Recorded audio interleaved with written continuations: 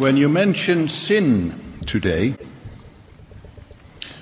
many people will look a bit blank at you. Because in this postmodern time, anything goes, and whatever you want to do or believe is fine.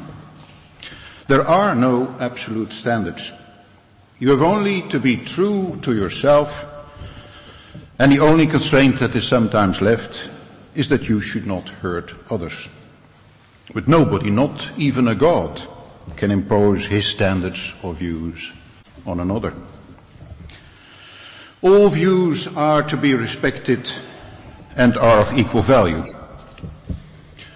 as long as they are politically correct, of course, and reflect British values or French values or Dutch values or whatever the local opinion makers decide is the right thing.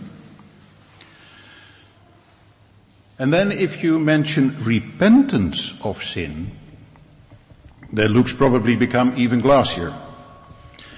Because people are, of course, sorry for themselves, sometimes for others.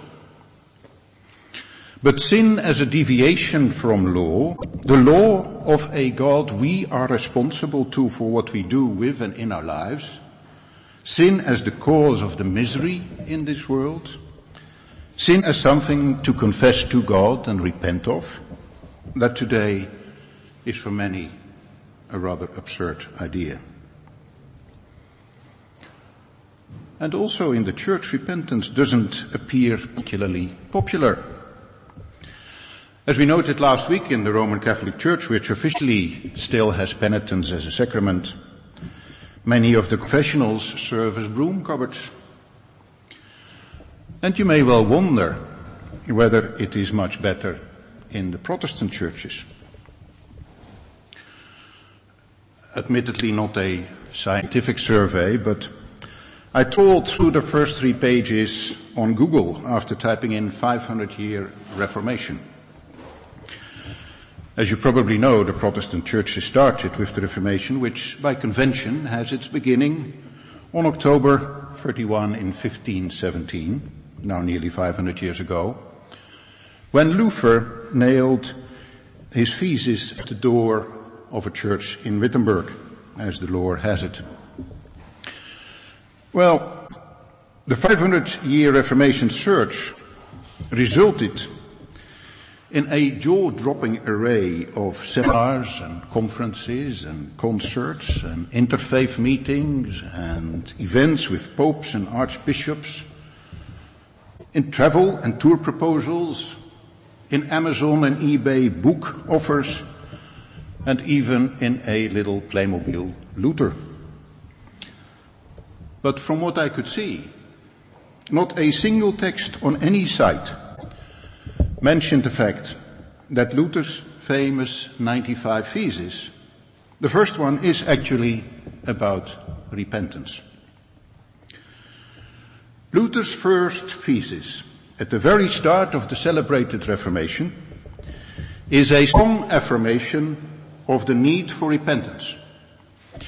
It says, when our Lord and Master Jesus Christ says, Ponitentiam agite, which means repent ye, he means that the entire life of the faithful should be a repentance.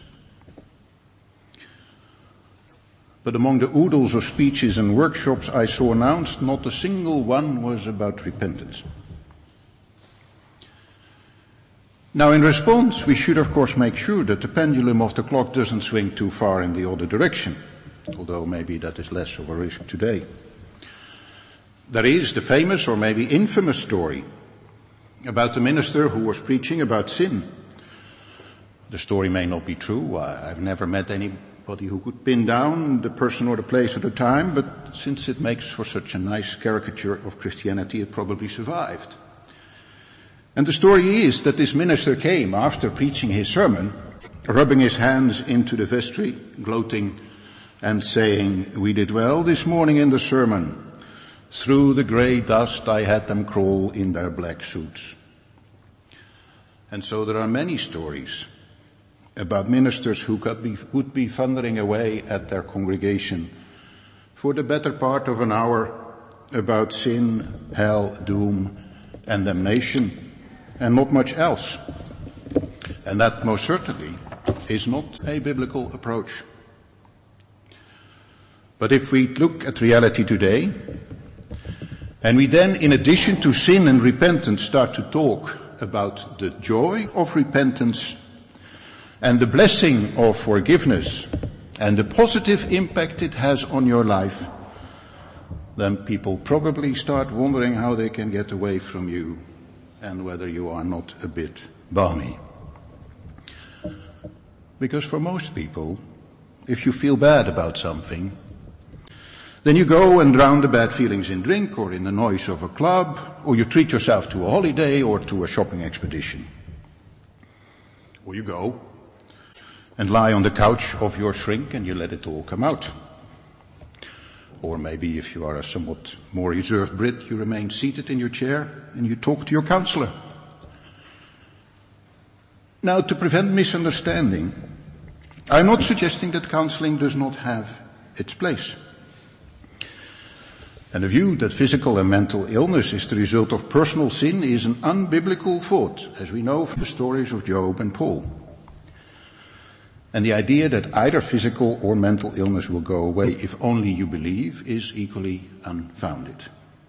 The fall in paradise has made this reality a broken reality, and that will never go away, and illnesses of all sorts will be always part of a Christian's life.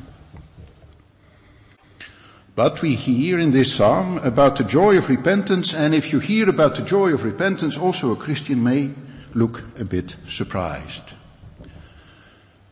Because isn't repentance a serious, a solemn, and a somber affair? Well, serious, yes. Sin and its consequences are very serious. You only have to look around you at the misery in this world to know this. And it is also a solemn affair. The terrible death of our Lord Jesus was because of sin, and it is an awful and awesome event. But repentance is not a somber affair, because it is a cause for rejoicing. That is what our psalmist David says. Now you may have noticed that in our New Testament reading about Peter's sermon, the first declaration of the gospel by the New Testament church, people are cut to the heart and they ask him, what are we to do? And his answer is, repent. And then that answer is shortly thereafter followed by a reference to the Lord's Supper in verse 42. And of course a meditation on repentance of sin, which each of us then has to personally undertake, is traditionally part of the preparation for the Lord's Supper. And so it seems sensible to follow that approach when we are trying to give hand and feet, as it were, to the practical application of this psalm in our life. And you can find this reflection, this meditation for the Lord's Supper in many forms. In the liturgies of some of the Reformed churches, it comes in the form of 3 exhortations.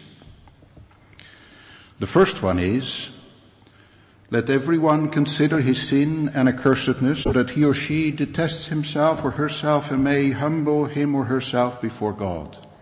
For the wrath of God against sin is so great that he could not leave it unpunished, but has punished it in his beloved Son, Jesus Christ, by the bitter and shameful death on the cross.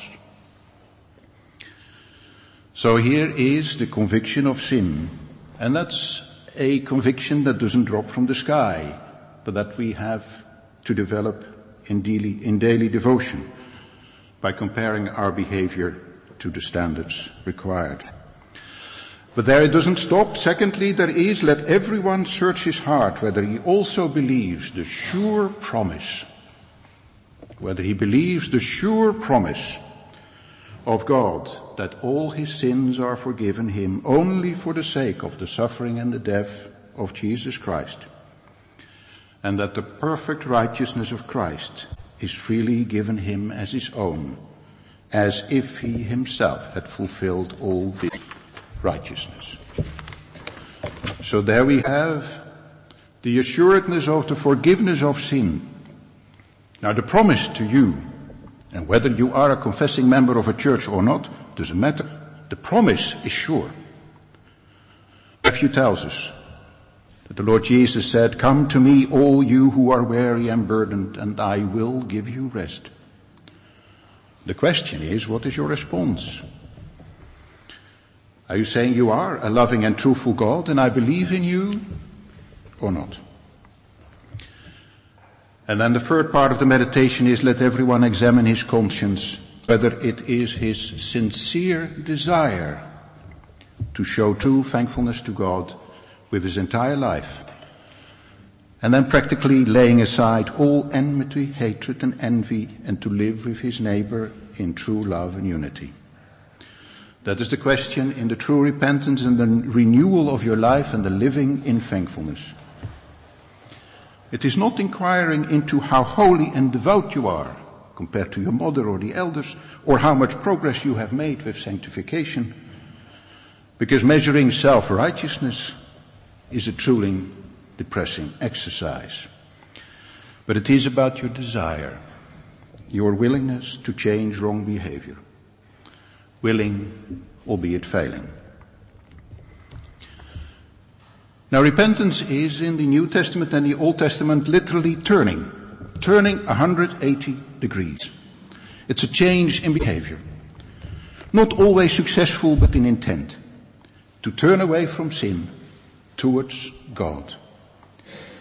And this process, if you want to label it clinically, or this experience, if you want to see it more emotionally, this living through of confessing our sins and desiring to change our behavior is a serious thing, a solemn thing, but it is also a joyful thing. And that is the message of Psalm 32. We looked last week at Psalm 51. There is hope in confession. And like Psalm 42, it is one of the penitential psalms.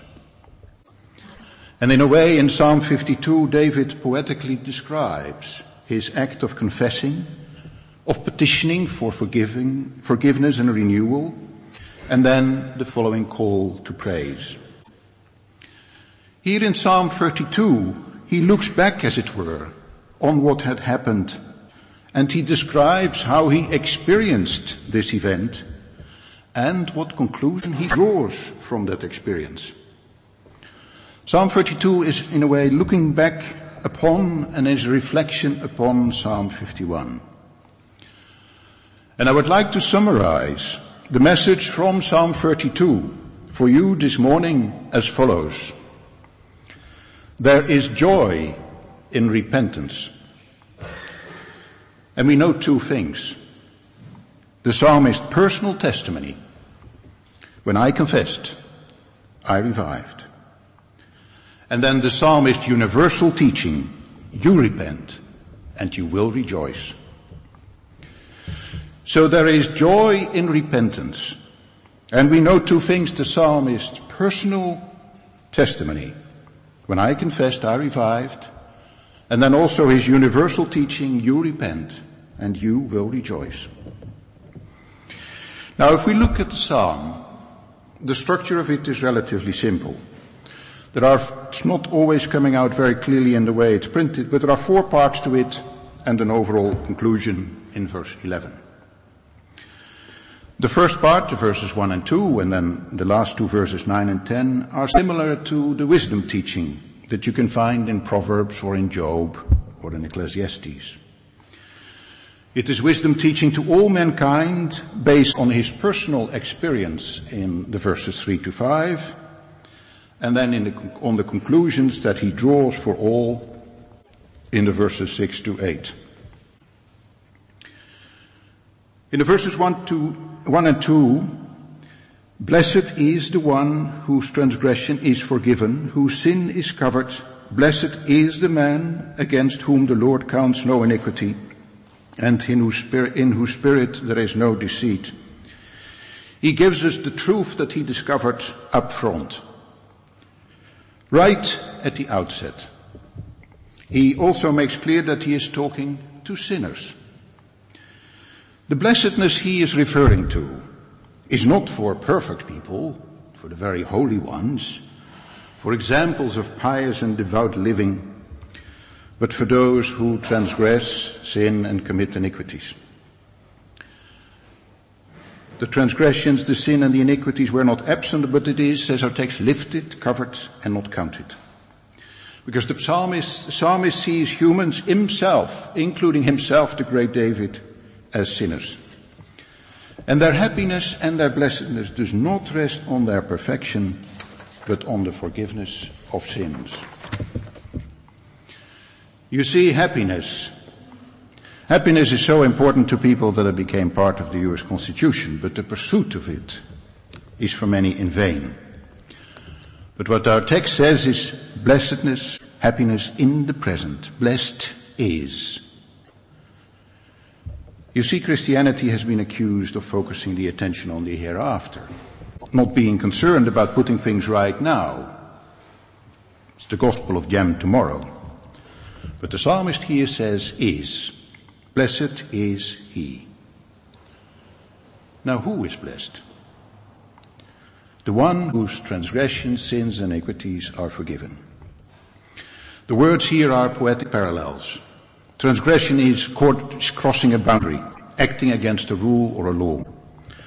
And sin is missing the mark, falling short of the expected standard of behavior. And iniquity is criminality, an attitude of disrespect for what is right. And together they indicate the completeness, the whole range of wrongdoing. We saw the same triad in Psalm 51. And then the wisdom teacher tells us what forgiven is. It's not ignoring or forgetting or denying, but it is a deliberate action by God.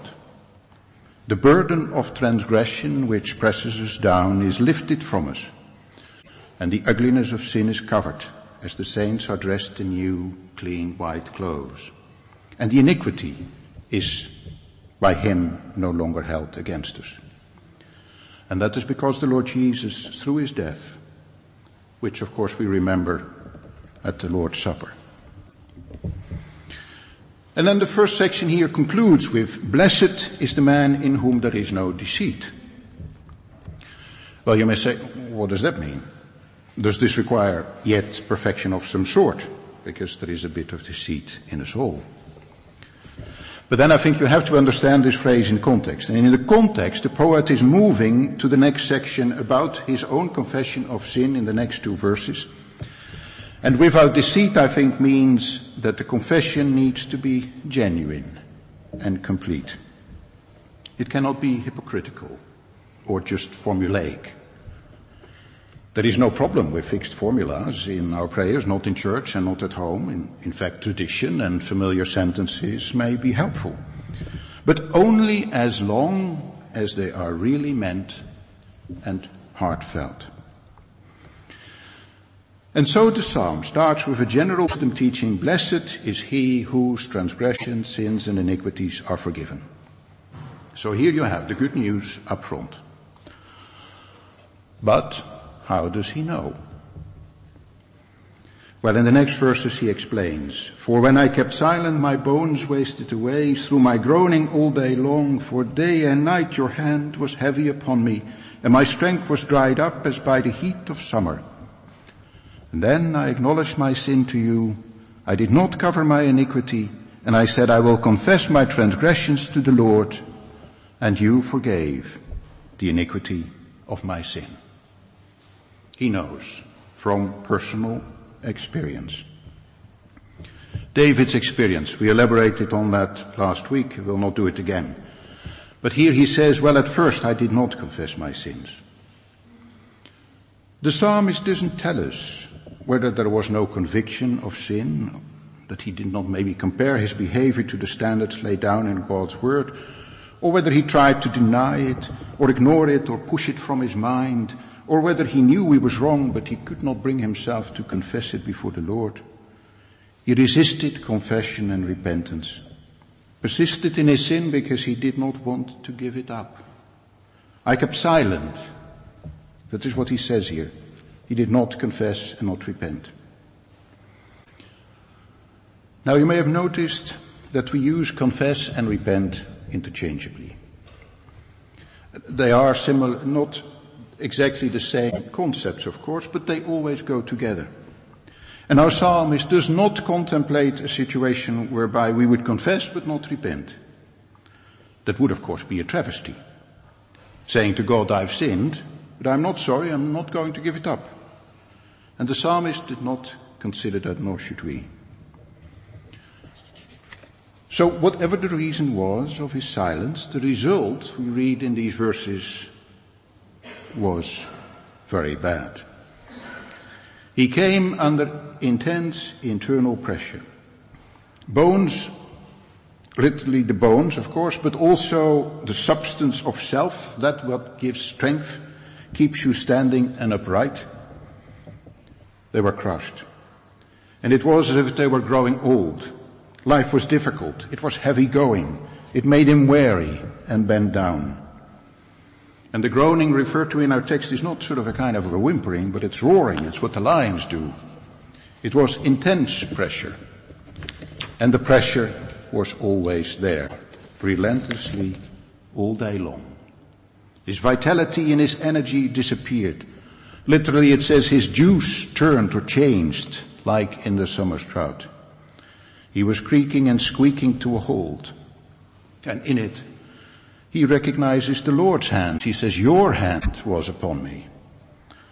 The sovereign God who rules the world, whether we acknowledge it or not, caused and authorized his pain. Not fate, not humans. They may be instruments, but they were not the ultimate causes. Now, whether our text refers to actual physical or mental ailment or an event or an experience, we don't know. There's no point, I think, in speculating. He doesn't say, so it's none of our business. But what he does tell us is that he then confessed his sin. He causes them to be known. No more silence. No more attempts to ignore. No more acting as nothing is wrong. No more spiritual whistling in the wind. Not that he is telling God anything new that he didn't know, or that we are telling God something that is news to him, but because God wants our confession as an acknowledgement of our guilt. Confess my transgressions against myself is literally what verse 5 says, meaning the acknowledging it's really our sin. Can't put the blame somewhere else, which is what we often do. On the circumstances, that was Eve's defense in paradise. Or on other people, that was Adam's defense in paradise. Trying to escape responsibility. But what God asks is confession, because that makes it more difficult to continue with sin. And in fact here the psalmist repeats all three categories: transgression, sin and iniquity. And as before it distresses, I think, the completeness. He confesses all his sins. There is no slackness, no deceit. What is meant is the completeness in the sense that you can't keep a little corner of your life to yourself. You can't think in your confession, this will I confess, but not that. I know in my heart, or I read in my Bible, that it's wrong, but I don't want to give it up. And I remain silent about that. Because whatever it is, internet sites, not speaking or loving somebody, not reading your Bible, staying silent about part of your sin would be the deceit of verse 2. You cannot keep a corner of your life to yourself, saying in essence, I know it's wrong, but I want to persist and not give it up. Now we may of course fail. Like sinners we always will.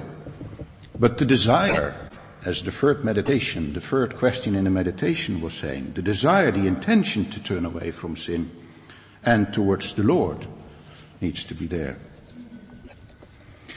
And then there follows the high point of the psalm. And you forgave the iniquity of my sin. Just one sentence. But the center of the psalm it is around it all, which it all turns. No big explanations required. There is absolute certainty. There is a total matter of factness. I confessed, you forgave. Now when we are celebrating the Lord's Supper, we do remember at what a terrible cost that was secured. But secured it was. And that certainty existed in the Old Testament. And we read it here in verse 5, and we read it in the New Testament in John's letter, where it says, if we confess our sins, he is faithful and just to forgive us our sins and to cleanse us from all unrighteousness. Because the promise of forgiveness is God's promise, and therefore it's a sure promise.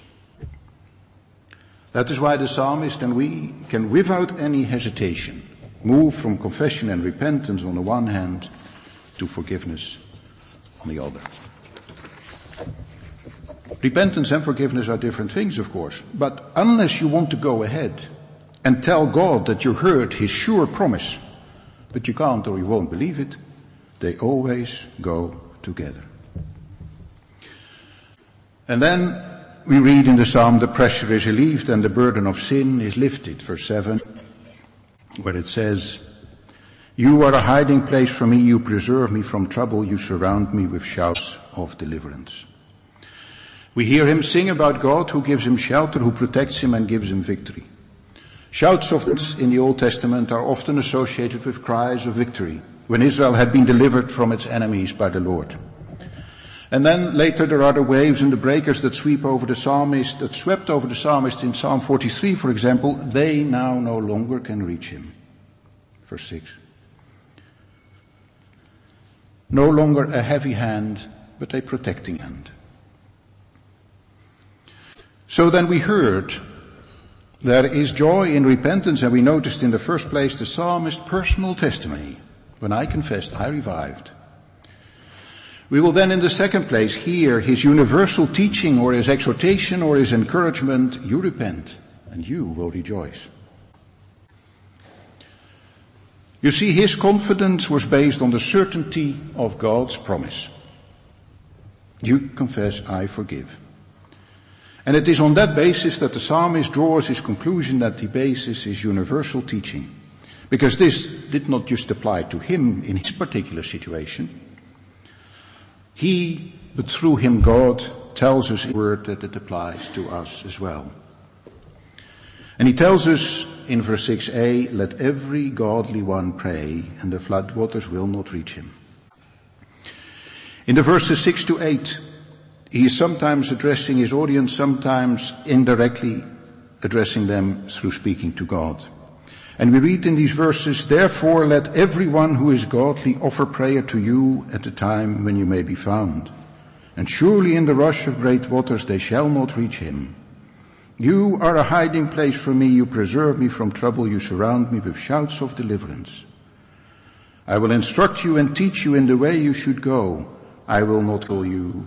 I will counsel you with my eye upon you. There he is introducing the Lord, speaking to him and indirectly to his audience. Now he is summoning here the godly to prayer. And in the context more specifically to the prayer of confession of sin. Because the word used for prayer here, there are about a dozen in the Old Testament, is thought to derive from a stem meaning to invoke God as judge, to be contrite. And then it says, everyone who is godly. Now the word used here does not mean some very holy or saintly or extremely devout person. The word in fact comes from the same stem that is used in the noun in verse 10, where it talks about steadfast love. It is God's covenant love, his faithfulness, and his love that will never let us go. For the word godly means everyone who loves God and is loved by God in that ever reliable relation that we have with him in his covenant. And they are, says our text, to pray at the time that you are to be found. Now these are possibly a bit puzzling words. Is there then a time that God is not to be found? Is there a window of opportunity? Maybe the days ahead of the Lord's Supper. And if we miss it, is it panic stations? Or does God keep surgery hours or have set audiences? Well, of course, that's not the teaching of the Bible. I will never leave you and never forsake you. That is what he promised Joshua and us. And it says elsewhere, he neither slumbers nor sleeps. So we should not read that in this phrase. The psalmist has, in the poetry of the psalm, now moved to an address to God. His message comes to us in the form of his prayer and his address to God. And I think the sentence is best understood as the language of respect. If you please, when it is convenient, at your time, when you may be found. But we know that God always wants to be found, day and night. And that is why God wants us to pray, to make that same confession as the psalmist, and we will then enjoy the same benefits as he, which he recites in verse 7 that we already looked at. There's no more pressure, there are no floodwaters, but shelter.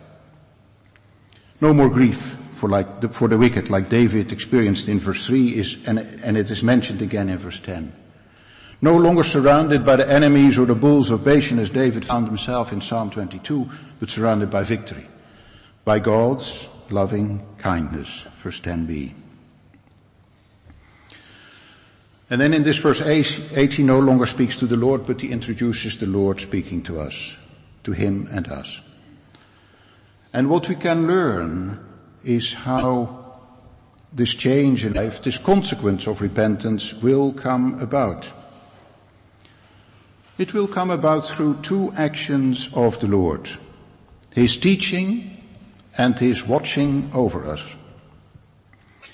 He will teach us in the way we must walk. As we saw it earlier, the confession is followed by or combined with repentance. The regret by a change of behavior. From walking in the world in sin, we must turn around and walk his way. And his teaching about the way to walk is given to us in God's word. Now, we will not be perfect. We will never be perfect. But the Spirit, says our text, will guide us. It also said that in the New Testament, and will help us in our sanctification, in our desire and willingness to do his will.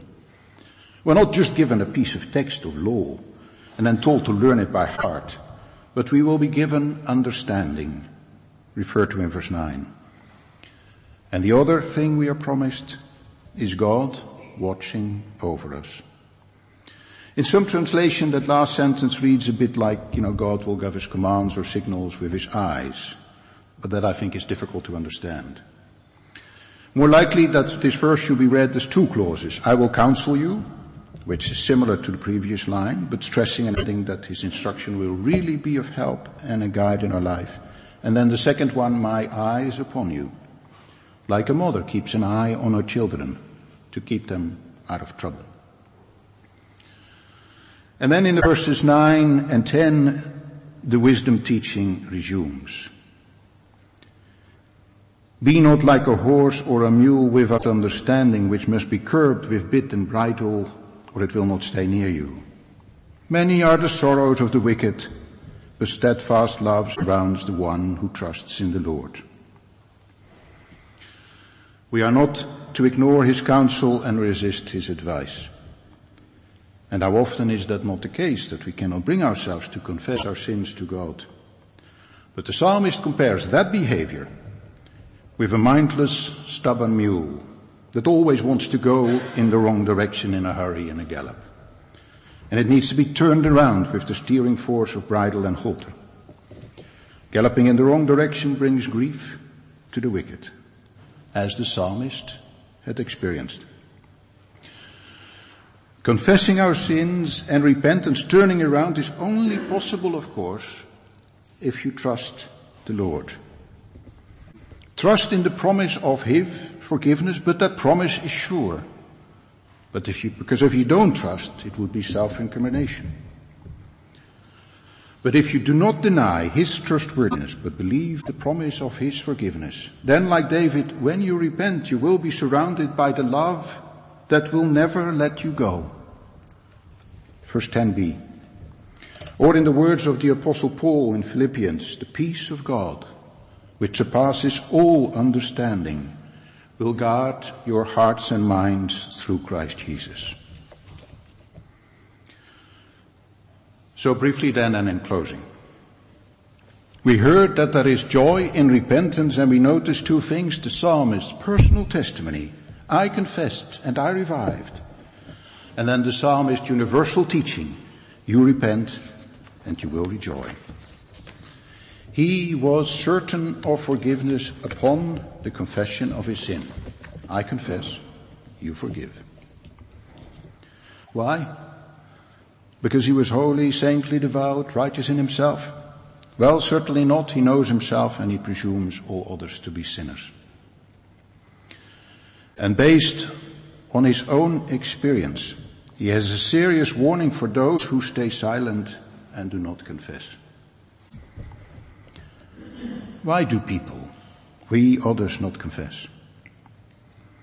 Well, maybe we find ourselves on a pedestal that we put ourselves on, believing that we are basically a decent person, not too bad at all. Or maybe a pedestal where others put us, looking up to such a devout person or a saintly church leader. And then we can't disappoint ourselves or others and come down. But our text contains an urgent warning and an urgent call: don't go there. Don't stay on your pedestal, it is a dangerous place. We read it in the beginning of the psalm. For when I kept silent, my bones wasted away through my groaning all day long. My strength was dried up as by the heat of summer. The poet gives us there a penetrating picture of his mental anguish and torment and total lack of joy. And he also warns us not to keep anything back, not to keep a little corner of our life for ourselves, because that for him is deceit and slackness. But forgiveness upon confession is God's promise, and that promise is certain. And trust in God when confessing our sins is based on his covenant faithfulness and that love that will never let you go. And then it says, and in that love he will give us guidance and protection. So the repentance of sin is a serious affair. We cannot do so lightly or trying to cut corners. And it is a solemn affair, because the sin requires the Lord's death, which we do remember at the Lord's Supper. But you see, it is not a somber affair, because the conclusion is there in verse 11, be glad in the Lord and rejoice, O righteous, and shout for joy, you all upright in heart, because there is joy in repentance. Amen. Let us pray.